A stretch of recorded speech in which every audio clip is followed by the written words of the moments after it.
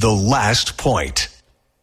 All right, it is so overdue to get this state open. Good Lord. It is literally day 159 of a 15-day pause to slow the spread. 15 days, that's how much time we were supposed to pause to slow the spread. That has turned into 159 days.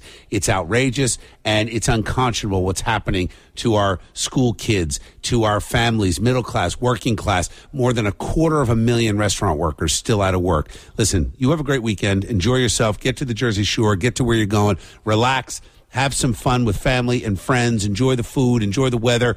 I will see you Monday. It is time for us to really get this fight into high gear. It is time for the governor to rescind all the executive orders. The pandemic is over. It's time to get back to work and back to normal. And that was The Last Point.